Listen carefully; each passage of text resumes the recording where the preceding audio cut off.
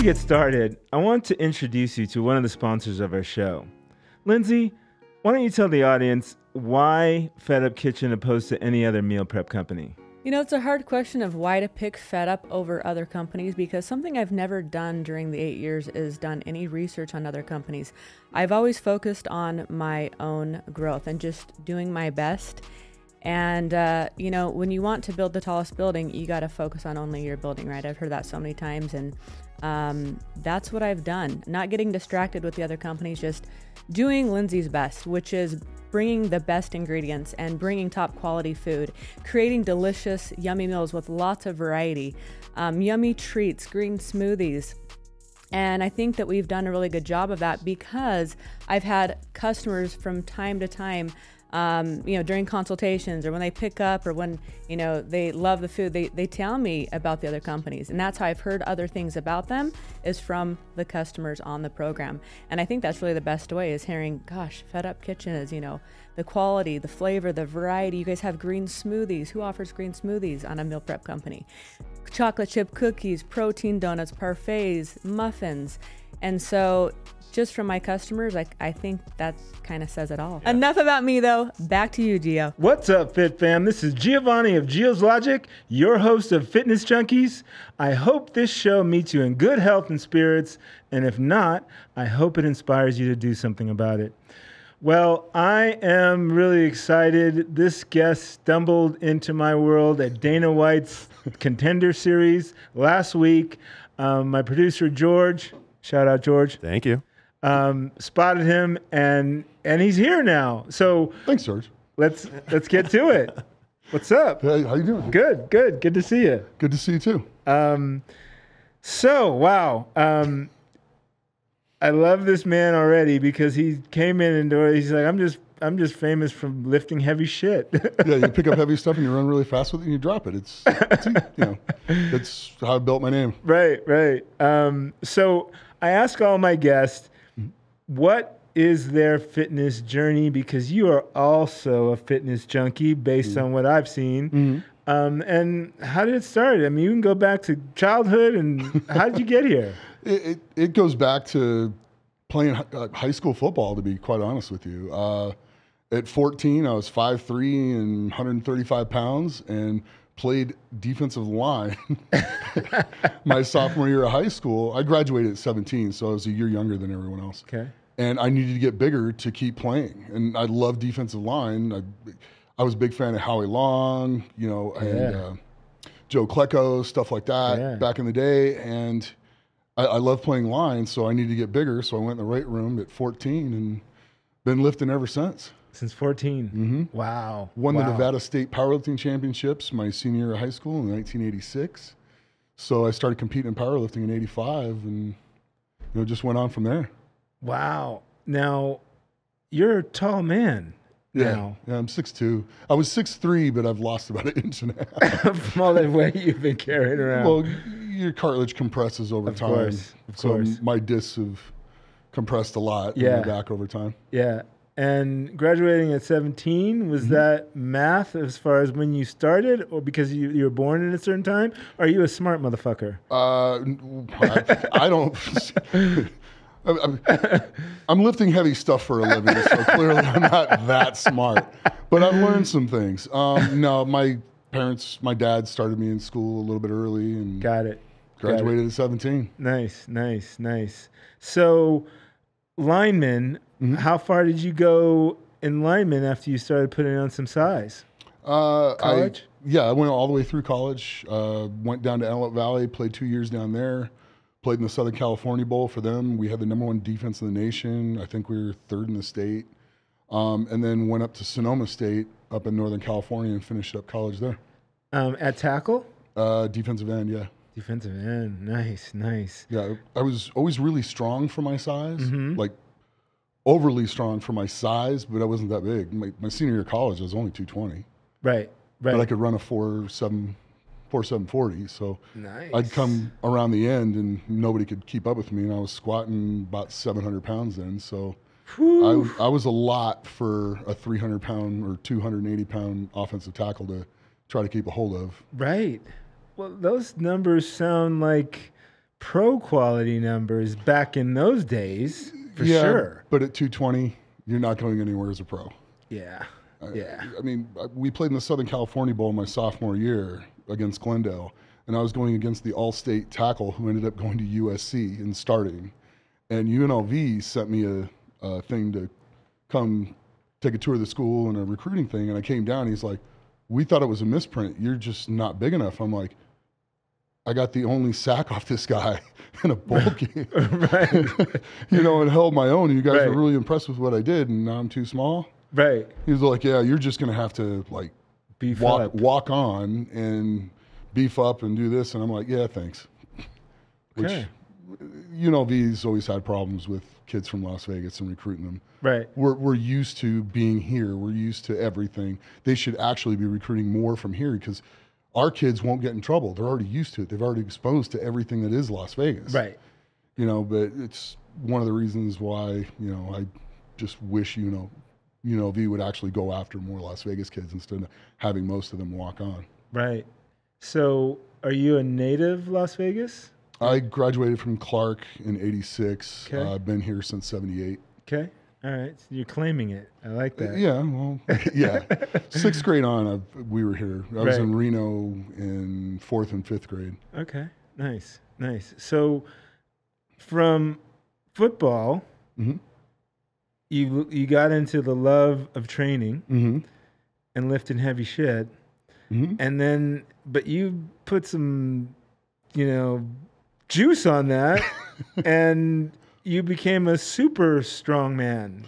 So how'd that happen? Well, so when I finished playing college football, I was 220. Okay. I was really fast and really strong. I was benching like 430, 440 my senior year of college. Deadlifting, that used to be my Achilles heel in powerlifting. Even at nationals, I think I pulled like 705, but I'd squatted 800. So, and then my bench was always pretty solid. It was, 500, 520. And my best bench back then was like 567. So it was, wow. I was always pretty, it was decent. And that was in the 275-pound class. Right. So I won ADFPA USA Powerlifting Nationals in 96 and 97.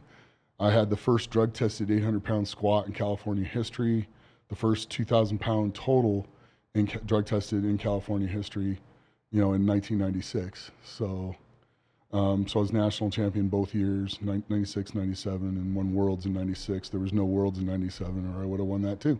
Right. And then got my first divorce. God, that's horrible. Went through that, competed a little bit, moved back to Las Vegas. Did a powerlifting meet in 2001 right after my son. My son was born in January, and I did a contest in November of 2001 and broke all the state records here.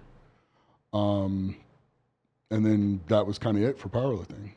It was like, okay, great, been there, done that. And then just worked on raising my son. And then in 2004, Mark Philippi was putting on a contest here, and I was on the same national team. He was in the 319s. I was in the 275s and world team. And he's like, yeah, come out and watch, So I went out to UNLV and watched the contest and watched like John Anderson and Phil Pfister and Grant Higa and some of the guys that Carl Gillingham compete at this show. And then they got handed money afterwards. So I thought it was really cool just in general. Right. And then I saw him get paid, and I was like, and my son looks at me and goes, Dad, you're pretty strong. You should do this. This is cool.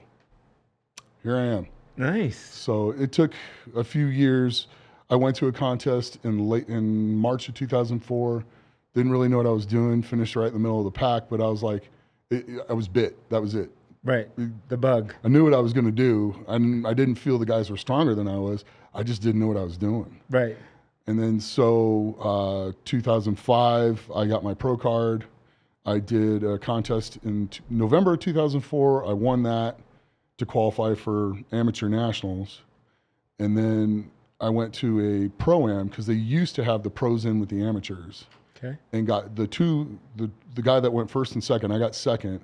We both finished ahead of all the pros. We beat all the pros that were in the contest. Nice. But he got his pro card and I didn't. Okay. Second place doesn't get it. But he just kind of disappeared. Never saw him again after that. I went a month later just to get more experience because I just was so new to this. Nobody has a bunch of strongman equipment around. Right. So, I mean, you just do the best you can in the gym and then show up and just try to lift the stuff and figure it out. And I went to Chad Coy's contest in Indiana and won. Or no, excuse me. Chad's is the one I got second at.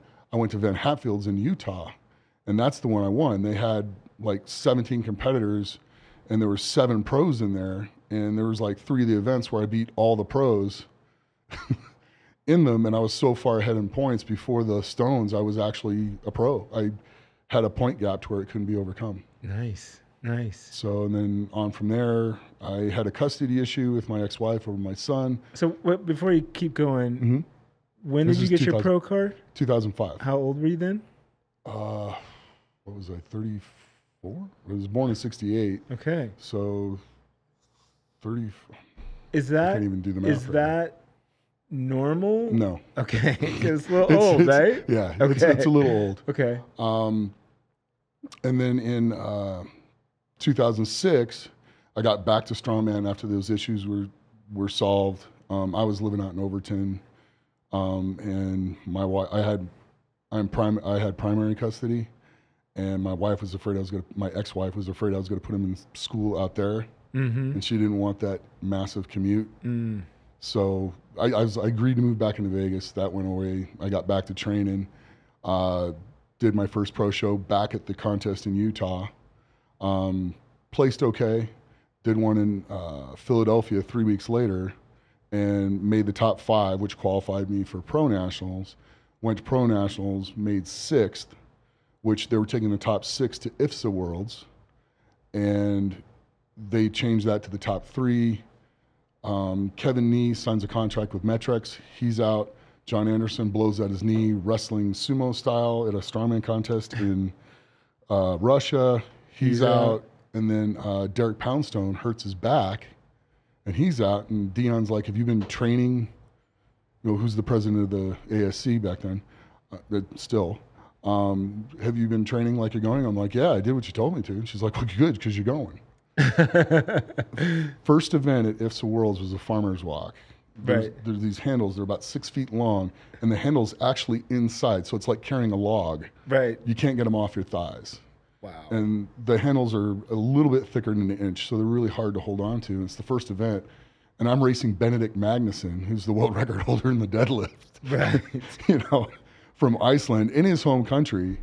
And we're at an Alcon aluminum factory where it's 20 degrees. There's no heating in the place. It was just nuts. And the first event we do, we take off, and it's 275 a hand. It's 25 meters, make a turn, 25 meters back, make a turn, and then 25 meters down. So it's 75 meters. And the world record was like almost 51 seconds. Right. I'm not thinking that. I'm just trying to finish. Right. And Benny and I made the 2 turns right at the same speed. We were hauling. Benny drops it. And I just kept right on going. And right before the finish line, I dropped him, picked him up, and then crossed the line. And the whole place went nuts. Wow. I had no idea what I did. Right. And so I turn around. They're coming at me with the camera, and I turn around. And I go start cheering on Benny to finish. And Benny finishes. Turn around. They're like, how do you feel breaking the world record? I'm like, I did what? I broke the world record by like 3 seconds. Wow. And I still hold that record today. Hey, George.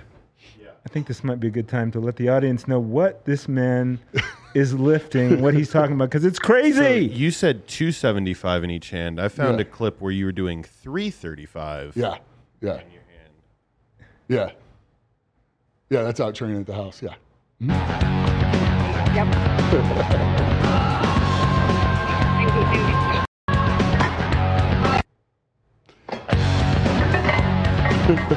Wow. Yeah. I find it difficult to do that with 75 in each hand. Literally. So I've done that. I've gone 410 pounds for 20 meters in 10 seconds. That's like the fastest and heaviest I've gone. And then I've picked 500 from the ground on like that in each hand, and I've gotten about 5 steps with them. 500, so 1,000 pounds. Yeah. Now, that was a couple years back, though. Now, I still want to hear the rest of your story, but I want to have a question about the farmer's carry. And a lot of people don't know that it's actually a functional exercise as well for grip strength, right? Oh, grip strength, deadlift strength, core stability strength. Yeah. Just balance with that type of weight, the balance you have to have as you're taking steps with it, because it moves and it'll knock you over if you take missteps. And there's also new science that says your grip strength is correlated to longevity as well. The part of two things: pace in your walking stride and grip strength are signs whether you're coming to the end or not. So yeah, there's reasons to do that. Maybe not that heavy.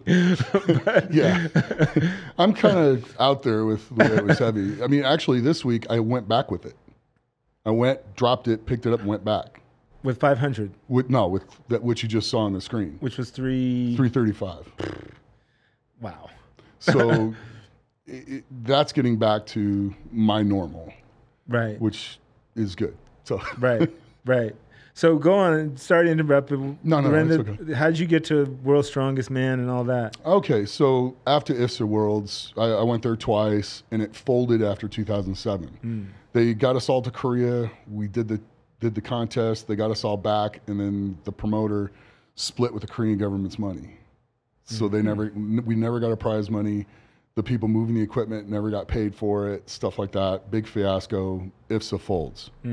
World's Strongest Man is still going, and it took about 2 years to get to different contests to get in, because from the United States back then there was no way in. There was no way to get there.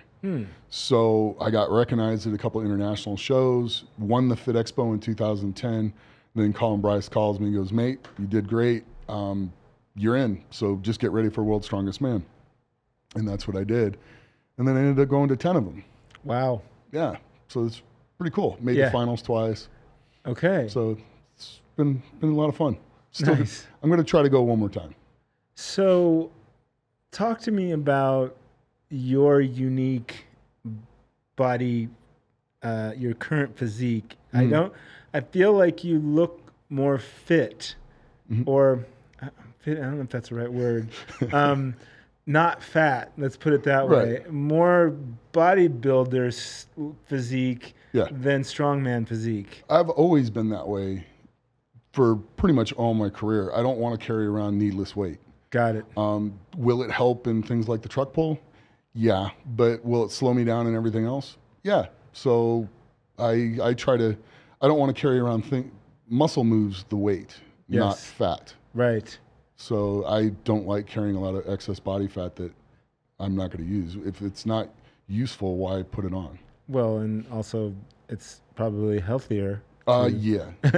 Yeah, I mean, what was it? My BP last time was like 82 over 122, or vice versa. Right. So it's good. It's healthy. I mean, I make sure I take care of myself. Right. That's important. My wife's an ER nurse too, so she's nice.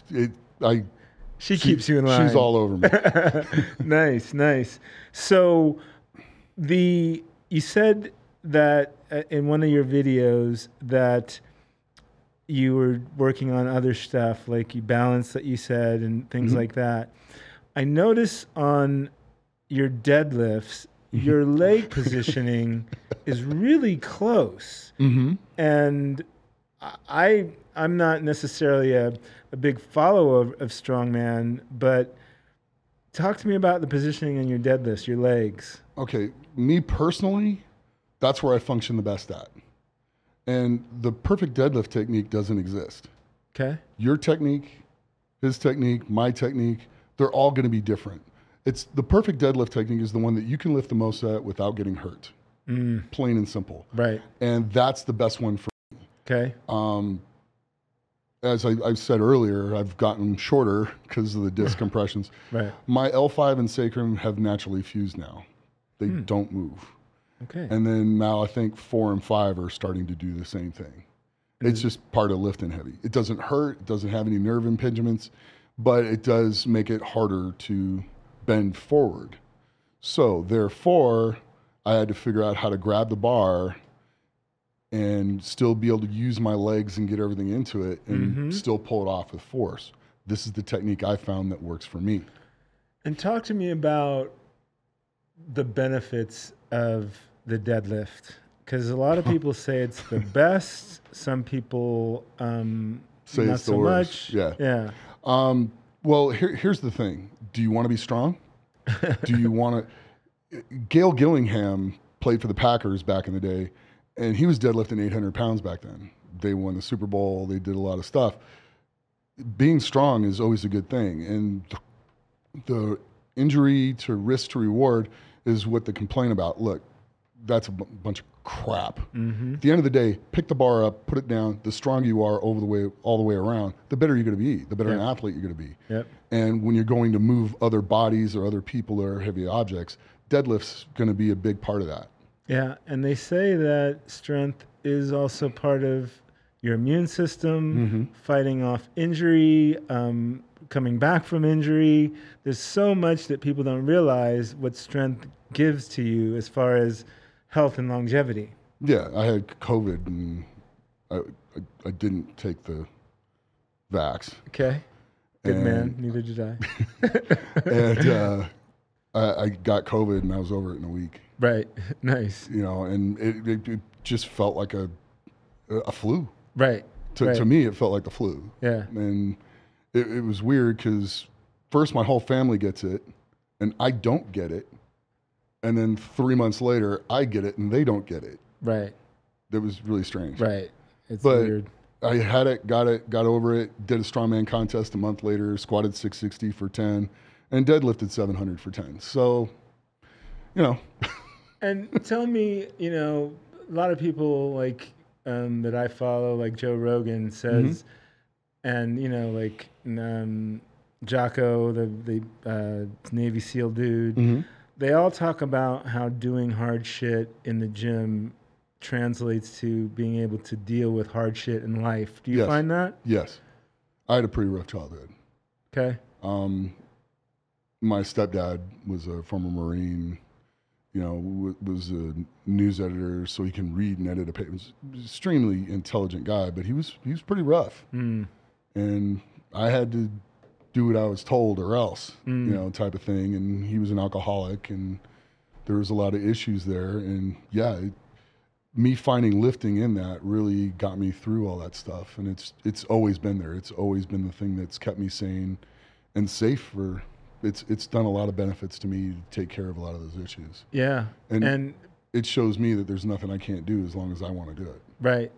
And that probably other emotional roller coasters that you mentioned earlier, that, you know, divorce, child custody battles, like people don't realize that not only as a stress reliever, but just being a stronger individual, accomplishing things that you're pushing your mental aspect stronger, helps you deal with other issues that have nothing to do with the gym. Oh, absolutely. Nice. I mean, the ability I have, whenever I decide I want to be like that good at something, I'm going to be that good at it. I know how to do it. I'll research it. I'll figure it out. I'll learn it from top to bottom, and then I'll execute. I just have to make the decision I want to be that good at it. Yeah.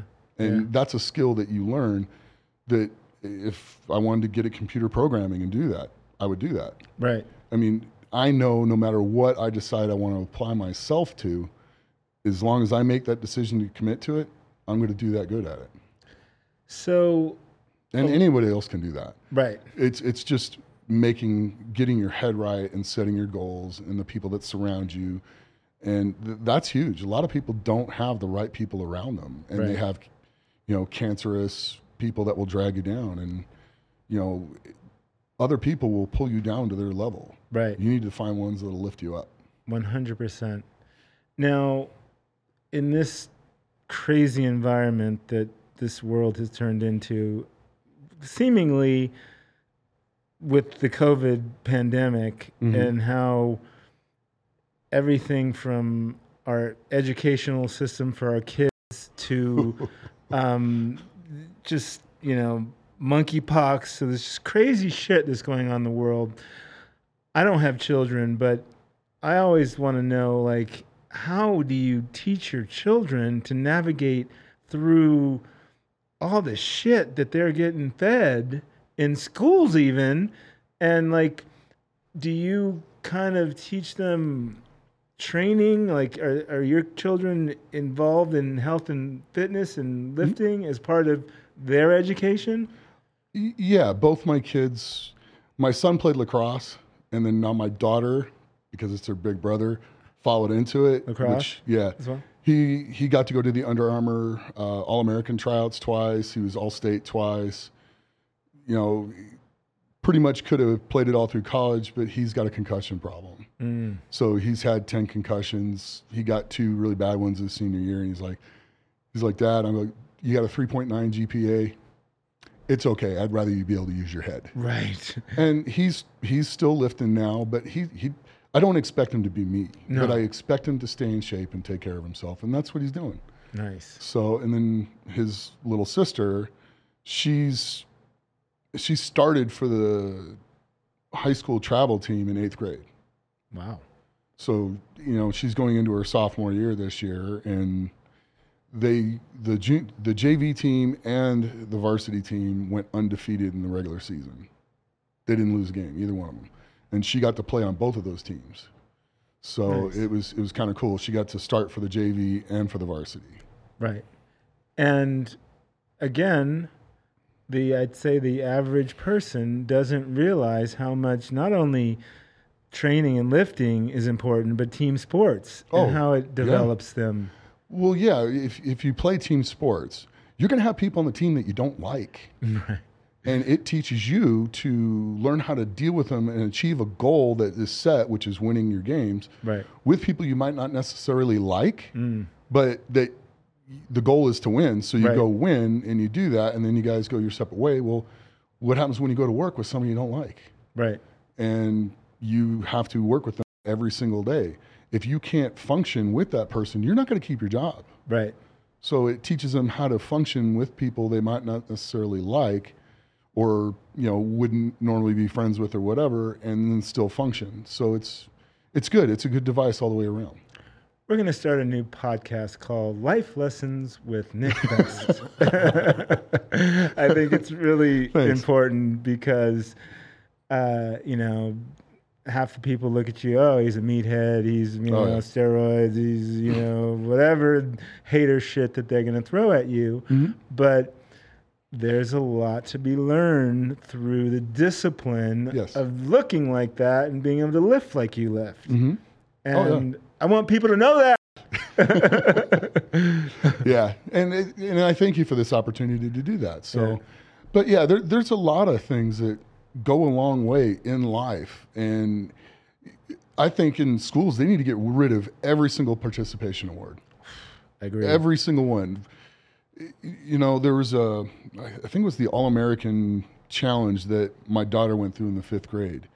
And she had to learn like the Pledge of Allegiance, the Gettysburg Address, all the states and the state capitals, all the presidents in numerical order, and the states and capitals were in alphabetical order.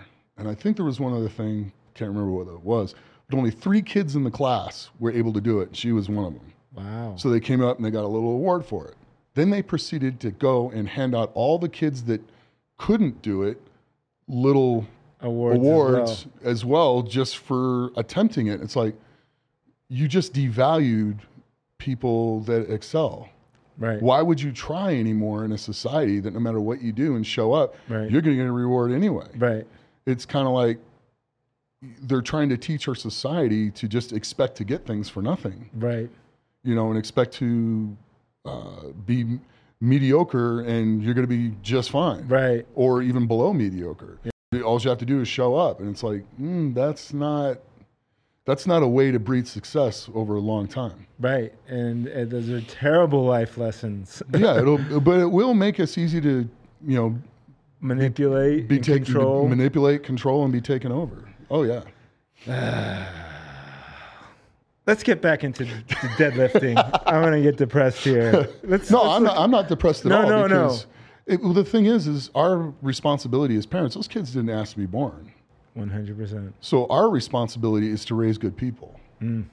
Every parent has a responsibility to raise a good person because they didn't choose to be brought into the world. We made a decision and they came about because of our decision. So because of that decision, and ours is to raise good people and to love our children. Yeah, it's again, life lessons with Nick Best, and I hope you people listen to this. He's not maybe the person you think that's going to deliver that message, but it's an important message. So listen up. And like I said, and you know, participation trophies are one thing, but there's like all this diversity shit and inclusion, and like I respect everyone for what they want to do. And I feel it's okay if you want to be whatever type of person you want to be, but I don't think they should be pushing it on little children. It's wrong. No, you have the right to be or pretend to be whatever you want to be. Right. Plain and simple. I'll never interfere with that, but you don't have the right to make other people pretend. Oh, so true. You don't have the right to control what is in someone else's head or how they think. You have the right to be whatever you want to be, and I'll never argue or fight with that unless you're a MAP. Then I got a problem because MAP is a pedophile.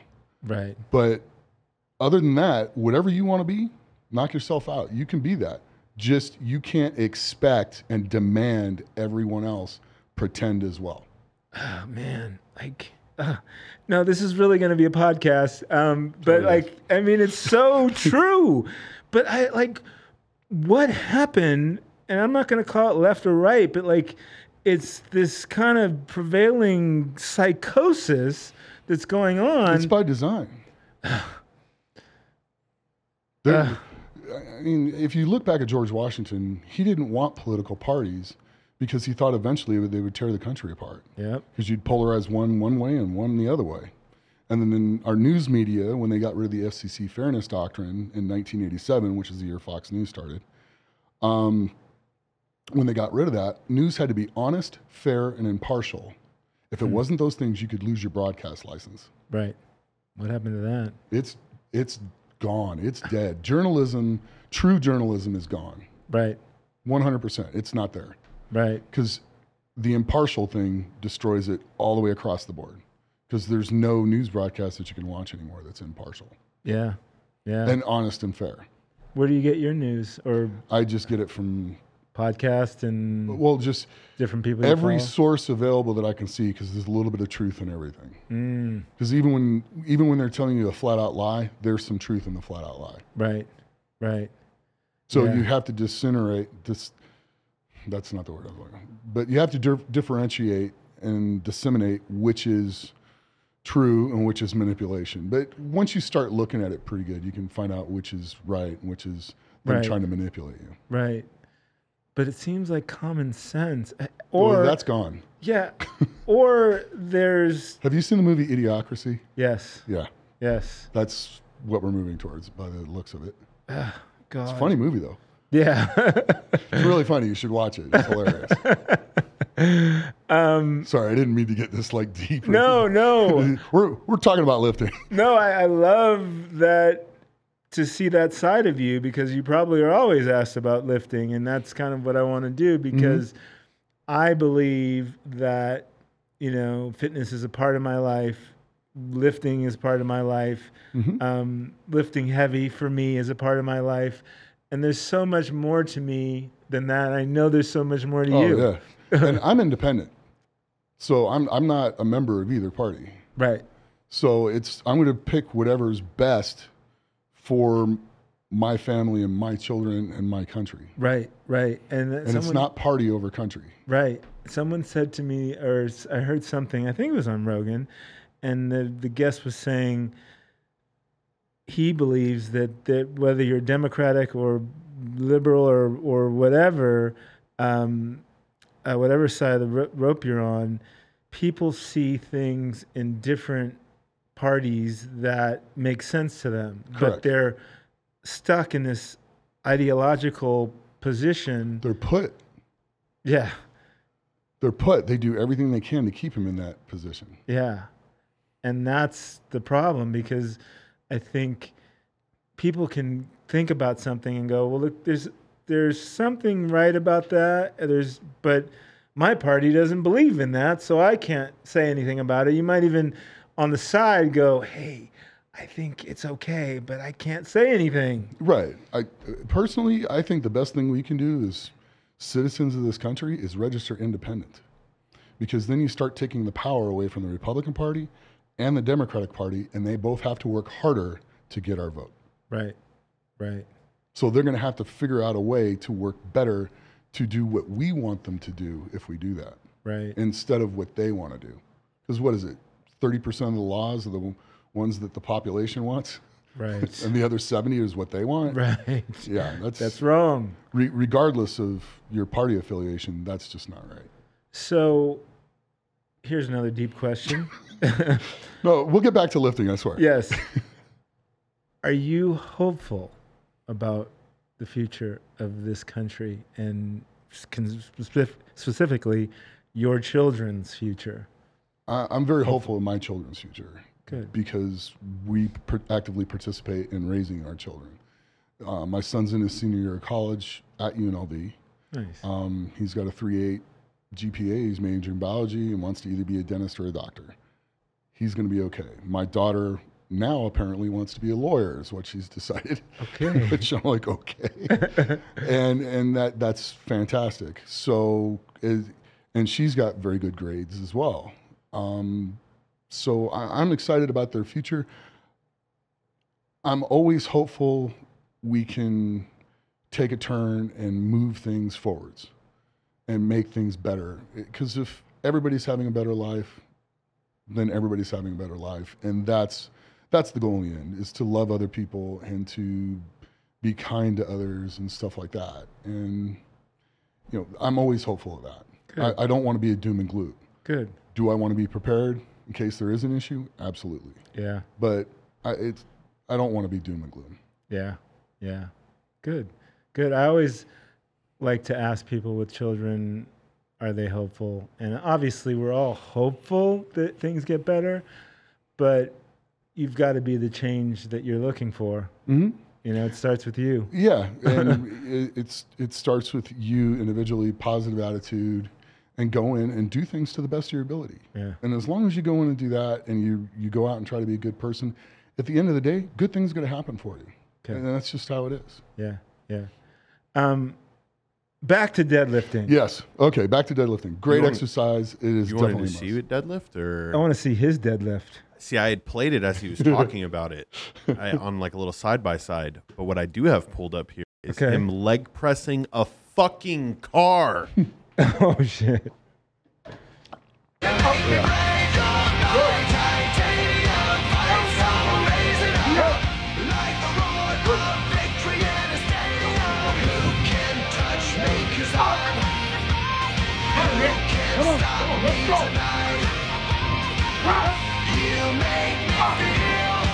Oh shit. That last rep. Yeah, I got 3, and then the 4th one I got stuck. But that's. What kind of car was that? Oh, I don't even know what kind of car it was. It was just heavy. But it's not the full weight of the car. It's been gutted, stuff like that. So it was about 1,800 pounds. Somebody had to say that in the comments. It kind of like killed me. He said, "Notice how the car is gutted out." I was like, "Oh my god, dude, give me a fucking break." Right. What's your fucking max on the fucking leg press, bitch? Well, the great thing is Brian Shaw's a very dear friend of mine. We've known each other since probably 2005, and. We were on the TV show together. I mean, I've been at every one of his World's Strongest Man victories, and I've shared so many great parts of my life with him. And I just did a contest in Missouri. It was my first contest back because I tore my lat off last year and had it surgically reattached. Shit. I was going to get into this. Is a good segue. So it was my first strongman contest back. I did a strongman contest in Missouri. It was Clash of the Masters, And I had squatted 660 for 10, deadlifted 700 for 10. And then Brian's like, hey, can you come out on Tuesday and do that? And I'm like, yeah, let's do it. So it would be a good test because that was going to be on the second day of the Shaw Classic. And this is the first time anybody's really done an event like this. And Brian had did it, but he wanted to get a kind of a better idea of what it was like. So I went out there and did that with him. Wow.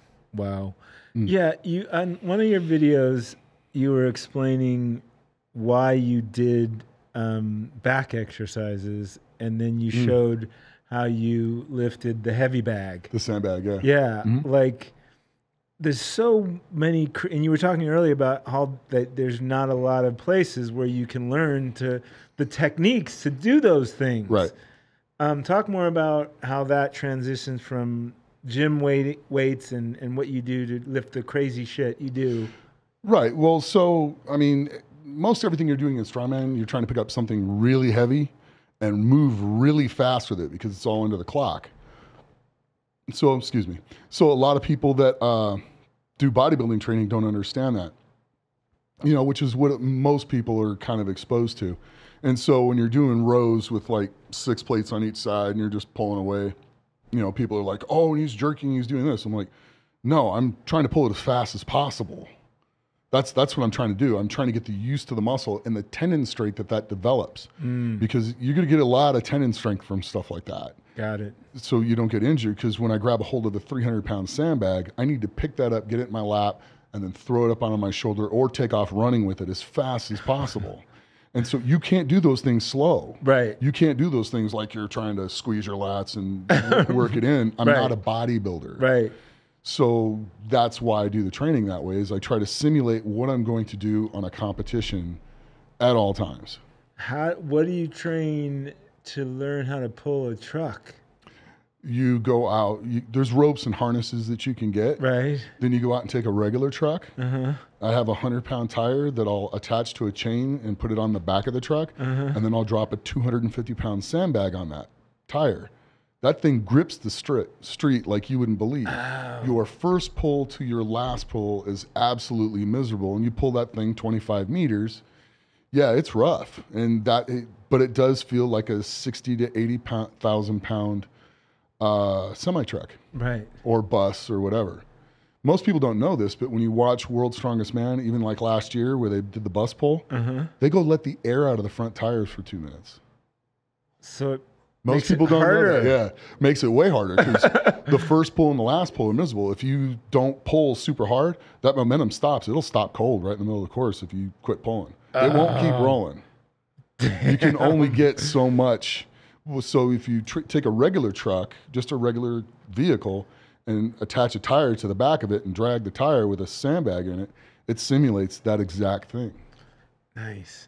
So it's a way to do it. If you can't go down to somebody's fire department and borrow their engine or whatever else. Right. Yeah, that's the way you do it. And are there other exercises in the gym that simulate some of the muscles that you're going to have to incorporate? Leg press to a certain degree will do that because you have to keep driving. So you try to do heavy weights on a leg press, like 1,400, 1,500 pounds for 20s. You know, so that you can keep pushing through it even when it just doesn't feel good and make the muscle function. Right.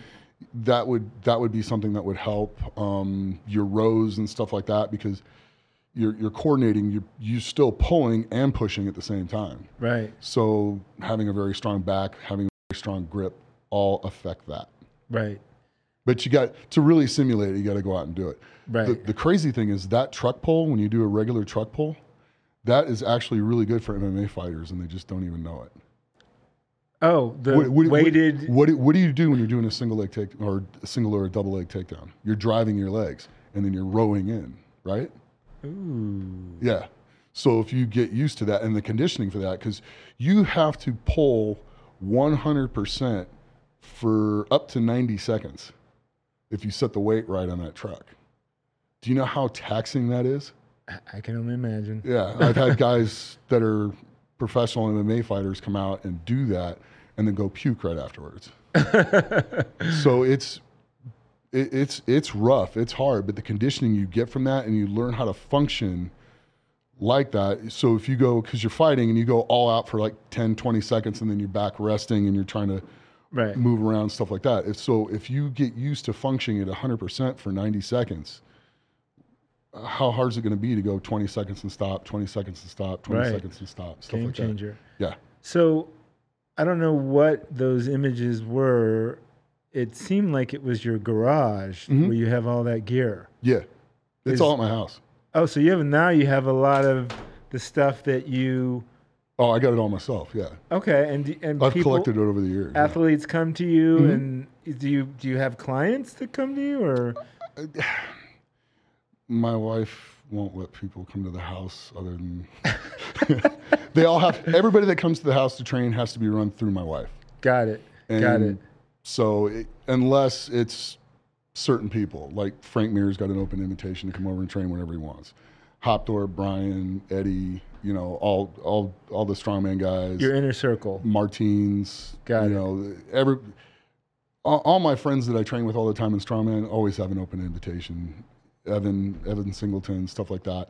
Anthony Furman, they all have an open invitation to come over and train whenever they want. Got it. So, but everybody else, they got to go through the wife. Nice. So I eventually want to, I do some online stuff, but it's hard to keep up with. And then it's hard to look at videotape and really coach people. I can tell them some things on the videotape, or like if I'm watching live, I can adjust their techniques a little bit. But it's so much more gratifying to do in person. Right. So eventually I want to get a place where I move the stuff out of the garage and put it in an area and help train people. Oh, cool. That'll be exciting. I just like working with people and watching people improve. Right. It's a lot of fun. Right. Nice. So you said you tore your lat muscle. Off. Complete detach from my humerus, yeah. Rolled up and was sitting down here. Talk to me about other injuries. I've had an inguinal hernia fixed. Somehow I folded the artery in my wrist, and I have a Harry Potter scar on my wrist now. Okay. Because they, pulled the vessel straight and then clipped it and sewed it back together. Okay. Because I was going to lose these 3 fingers if it didn't. What about knees and ankles? Ankles, I've sprained one probably 11 times, the other one about 9. Okay. Playing football. Okay. But those are pretty much good now. Knees, knock on wood, have been pretty good. Wow. Awesome. And your back, no surgery, but it's fused. It's naturally fused, yeah. Right. But I've also gone and got stem cells at BioAccelerator in Medellin, Colombia, which that's amazing. Talk to me about that. That is absolutely. You think it works? Oh, it cut my walking around pain in half. Wow. In half. Well, where was that pain originating from? Everywhere. I mean, I'm doing this for this hard for this long. Everything's going to hurt. And it's just like it's one of the prices you pay for doing it is your joints are going to hurt. Things are going to hurt when you wake up. And this cut it in half. This cut my walking around pain in half. Yeah. I mean. And the crazy thing is I was about 6 months after the treatment when I tore my lat off. So I was still under the effects because they last up to 18 months. Usually it's about a year, 10 months, but the effects of it will last, up to 18 months. And I was healed and back. I did a powerlifting meet 50 weeks after the surgery. Wow. And I think Tony Robbins is promoting stem cell and all that kind of stuff. Well, they're neutral cells. They can become any cell in the body. Yeah. So, I mean, brain matter, they help with concussions, your recall. I speak now a lot better than I did before I got the treatment. Like, hands down. They went intraspinal, so it went into my spinal fluid, which went around my brain. But yeah, my recall was bad. I've probably had over 100 concussions. From football? Oh, yeah. From being light sensitive and hearing sensitive, that was every single practice for me. Every single one. I remember coming out of practice and going and sit in my friend's car, and he'd turn the music up and I'd turn it right back down. I'm like, dude, I can't. And I'd have to put my sunglasses on to go home. Wow. So there'd be times I get hit, my eyes would roll, stuff like that. Right. Yeah. Can you talk about exactly where you got the stem cell program? Yeah, it was BioAccelerator. BioAccelerator in Medellin. Colombia. Wow. Yeah. which is neat because you go down there, the hotel's attached to the mall, which is attached to the clinic. Right. So it's you walk from the hotel to the clinic. It's about 300 feet. Nice. And you stay inside the mall, and it's great. It's fun. And so what's now your plan as far as frequency doing that again? Or is it something that you're done with? No. I actually would love to go do that again in about another year or two. Okay. Because there's going to come a point when I stop doing strongman. Right. I'm not sure what that is because it keeps changing because I'm like, I'm going to retire. And then I'm like, no, it's still burning. I'm still going. I still want to do it. But there's going to come a day where I'm just like, all right, that's enough. I've done what I needed to do. It's out of my system. I'm good.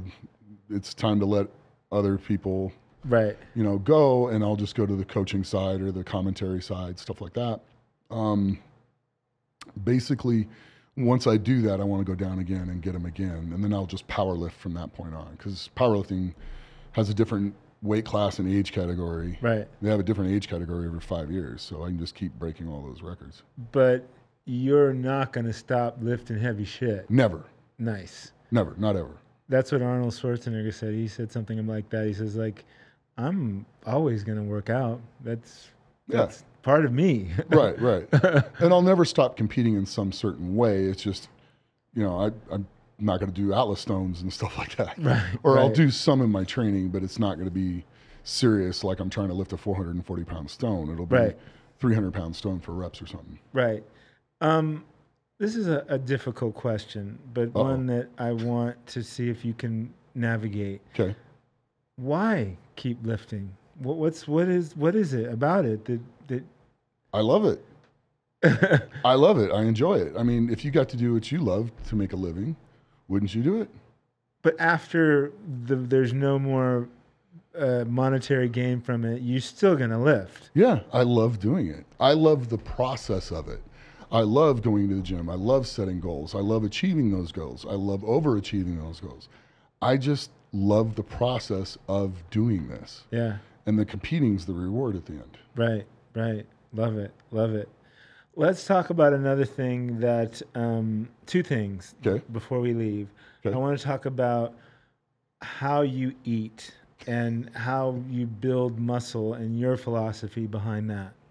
Okay. Well, it's been funny. I've probably eaten this way for, 15, 20 years now, kind of the way I'm eating now, which it turns out when I went to film The Strongest Man in History with Brian and Eddie and Robert, I was watching Brian eat, and we ate very similarly. It turns out he was eating the vertical diet at that time. And I started asking him questions, and he's like, well, just talk to Stan. So I got a hold of Stan. Stan sent me the book and stuff, and I led that. And it just enabled me to make some slight adjustments to what I was already doing. And I love eating that way anyway, so that's kind of how I eat. I kind of eat the vertical diet. So it's a lot of meat, buffalo, salmon, and a boatload of rice. Right. It's easy to digest. I'm not very gassy. Yep. All the way around, it feels good. I'd love to get Stan on the show. He's in Vegas, right? Yeah. He's in the south side of town. I'm in the north side of town. Yeah. I'm sure he'll do that. All you got to do is reach out to him. Okay. That is one smart man. Oh, yeah. I'm knowledgeable. He's smart. Yeah. I love his whole philosophies and his, he does a lot of heavy lifting as well. Yeah, it was his squat record that I broke and his deadlift record. Sorry, Stan. Nice. But yeah. Awesome. So, what part of your training are you in now? Are you in season or are you off season? No, I'm in season. So what's your calorie intake per day? Right now, it's about 5,500 calories a day. Okay. I don't want to try to get to 320, 330 anymore. Mm-hmm. So if I hold it between 300 and 310 is like a weight that I'm extremely comfortable at, that I'm extremely strong at. It doesn't make sense for me to put on weight I got to take off later. Right. So 5,500 holds me at about there to where I'm still like really strong and able to do what I need to do. Right. And I'm not completely versed on the vertical diet, but is it multiple meals, like 5 meals a day, or 5, 6? Okay, and you do a protein shake every day? I do it right before I go to sleep. Okay, and what type do you use? And do you have a supplement line associated with you? First Form. Okay. So it's their shout out. Yeah. So it's their protein, and it's the Intra, which is a glucose drink. I drink that as well before I train. Okay. How does it Ignition, taste? excuse me, it's Ignition. How does it taste? Phenomenal. It's Whey based? Yeah, but the way they make it, it's they do it at a low heat, so the protein's much more usable to the body, so it works really well. And I could talk to you about health and fitness all day. Why before you go to bed? And my second part to that question is sleep. And how does that affect your sleep? I know there's a lot of science about not eating right before you go to sleep. What do you think? I think if you don't have a problem falling asleep, you can do whatever you want. Okay. I think the only issue is if you have a problem going to sleep.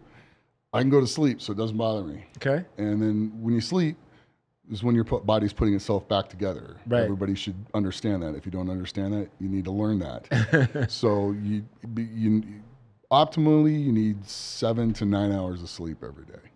So if you can get that, you're going to function pretty darn good. Right.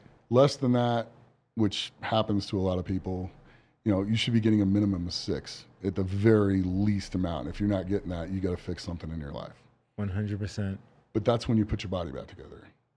So if you're waking up in the middle of the night and you're super hot and you're super sweaty after training really hard, that's called overtraining. You can have a really hard leg day and wake up that way one day. If it happens the second day, you're overtrained. You shouldn't be waking up like that. Very good advice.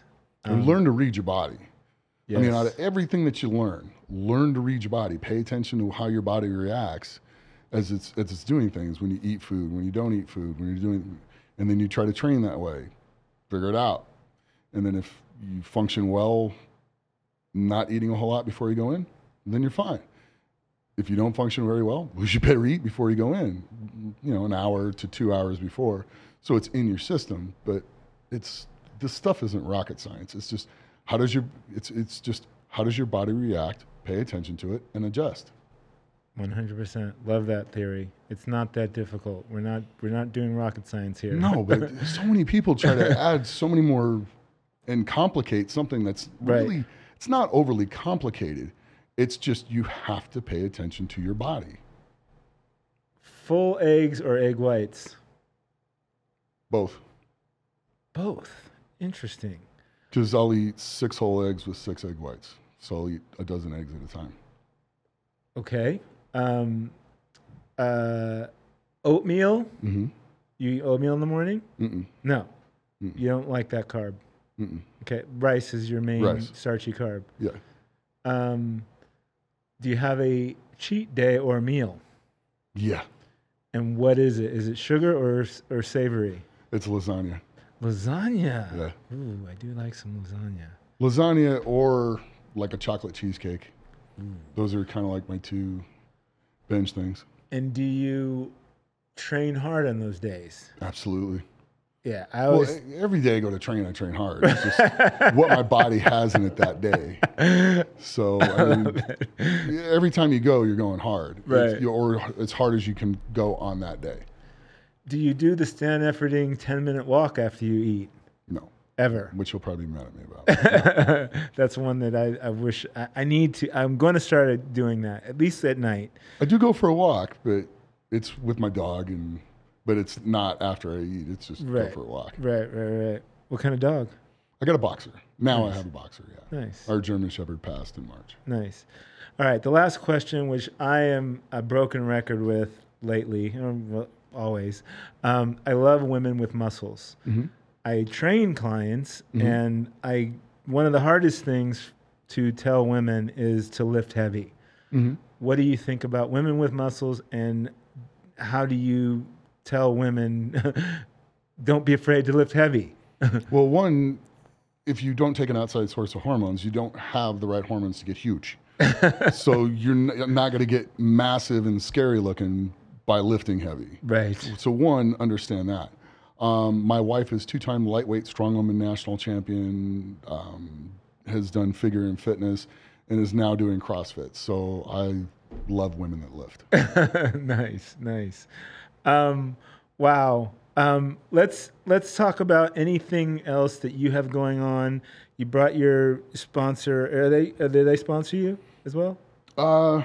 Yeah, they do now, but I just like their product. Okay. Anything else you have going on? Any sponsors you want to mention? Evolution Athletics. Okay. It's Brian's lifting equipment company. Okay. They make the best stuff available. I mean, it puts Reband and everybody else in the market to shame as far as, all their lifting gear. Barbell apparel. I love the fact that I can walk in there and get in a pair of jeans or put on some shorts and walk out. That's Barbell apparel. Yes. Okay. So they have a store in Summerlin, right? Yeah. Okay. They make shirts for me that, best strong shirts. But they also do the best strong shirts as well. So like the back of my shirt says age is just a number. So nice. Which I agree with. Me too. It's here.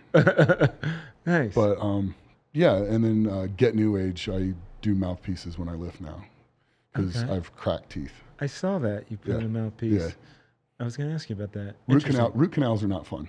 No, they're not. So rather than, because I bear really hard on stuff, and sometimes the amount of pressure will be, I don't know what the PSI is. Right. But it did crack one of my teeth. So shit. I have a question to ask about that. Okay. Like, because I've seen a lot of strongman competitions in which people pass out. Yes. Have you ever passed out, and how does that feel like in that environment? I have.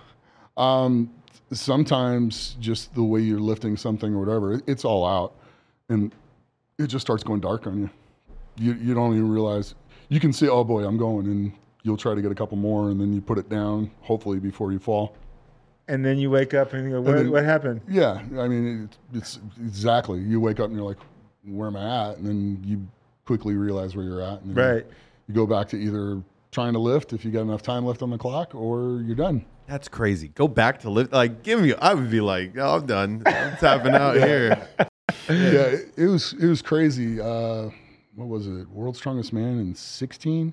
We were doing a car deadlift. And I'd gotten to 12 reps at like 45 or 50 seconds. So I still had 10 seconds left.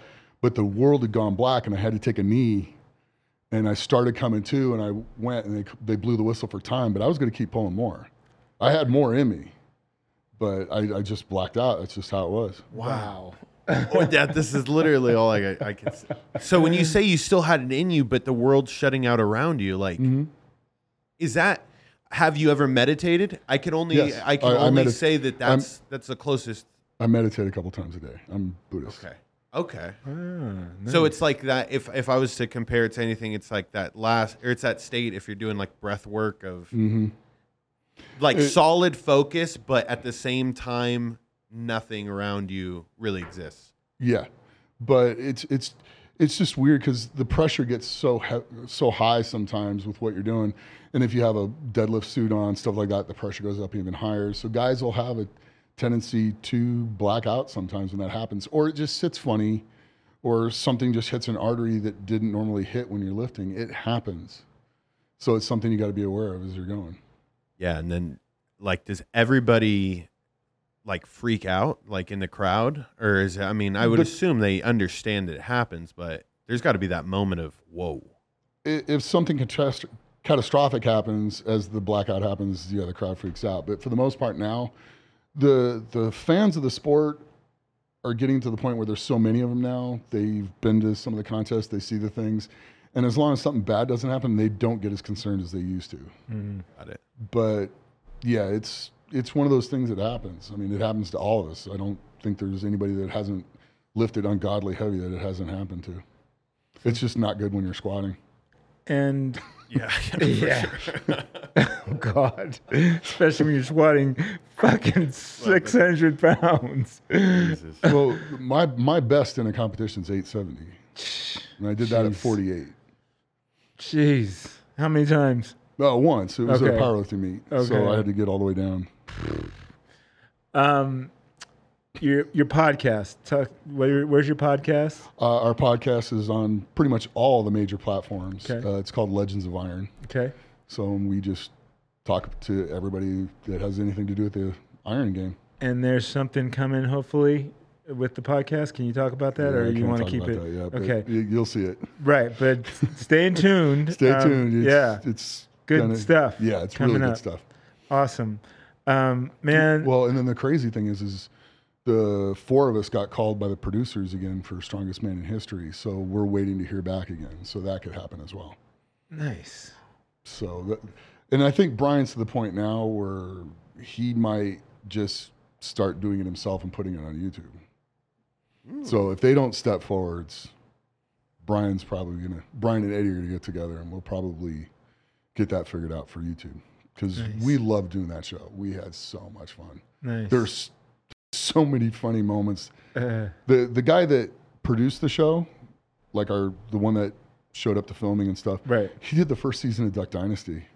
Wow. As funny as the show was, it would have been that much better if they would have really let him have more creative control. Wow. Because there was so much stuff that hit the cutting room floor that was absolutely hilarious. Oh man, I hate that. I'll give you one thing on that. I hate cold water. I mean, I go into the ice baths, I do it, but no matter what I do, it's not something I'm going to enjoy. I do it because you should. Right. And I lost a bet throwing a Thor's hammer. And I'm the one that had to go in the ice bath. For how long? I was supposed to go in for 2 minutes, but they dragged it out to like 4.5. Ow. And they were dumping ice on my head, and they were dumping snow on my head, and they were stirring the water and giving me a hard time the whole time. Right. And I'm like, I legitimately was pissed, and I did not like it and enjoy it at all. And I'm like, just thinking, you guys got to get me out of here. So finally they say I can get out, and I get out, and I go run, and I sit down. I got a blanket on me, and I'm starting to dry off. I finally just get back to warm, and Eddie grabs a 5-gallon bucket of ice water and comes over and dumps it all over my head and then bolts out the door. And they cut it because they thought it was too mean. Oh. And it was I didn't appreciate it very much at the time. Right. But when they went back and showed it to us, it was hilarious. Is that anywhere? Can you find it anywhere on YouTube or anything? The actual footage of that, you can see the episode on YouTube and on the History Channel and on Hulu and stuff like that. But not that outtake. Ah, damn. But not that outtake. There's a few things that have there's a few videos that released that were outtakes, but not too many of them. Right. But there's some stuff that are outtakes that if they ever get out, it's hilarious. Right. Like Robert and I go to try to make mead. Right. That didn't turn out well. Because I'm like, I work for beer companies for 18 years. And so I know the process, and I know that like the honey, I had to get it all dissolved. So we had to heat it up and get it in there. So you got to cool it back off, because if you pour the yeast in when it's hot, it's going to kill the yeast, and it's never going to fermentate, and you'll never have any alcohol. And Robert's just dumping the yeast in and just doing all this crazy stuff in the middle of it because he doesn't know any better. And I'm like, dude, stop. And he was in a hurry because he wanted to go eat. So it's just, of course he did. It's just funny stuff. I mean, so many things. Right. And you just never forget when you walk up and knock on Robert's door and he walks up in his underwear. It's just a sight you can never unsee. It's like, dude, come on, at least put on your shorts. Right. Well, man, thank you so much for your time. This was great. I could sit here and talk to you for hours. Yeah. So maybe we'll have you back on again when one of these cool things are happening in your world. Absolutely. Really appreciate it. My pleasure's mine. Guys, like, share, write a review, leave a comment, but watch this episode through to the end. And until next time, Fit Fam, I'm out. Well, I can get talking.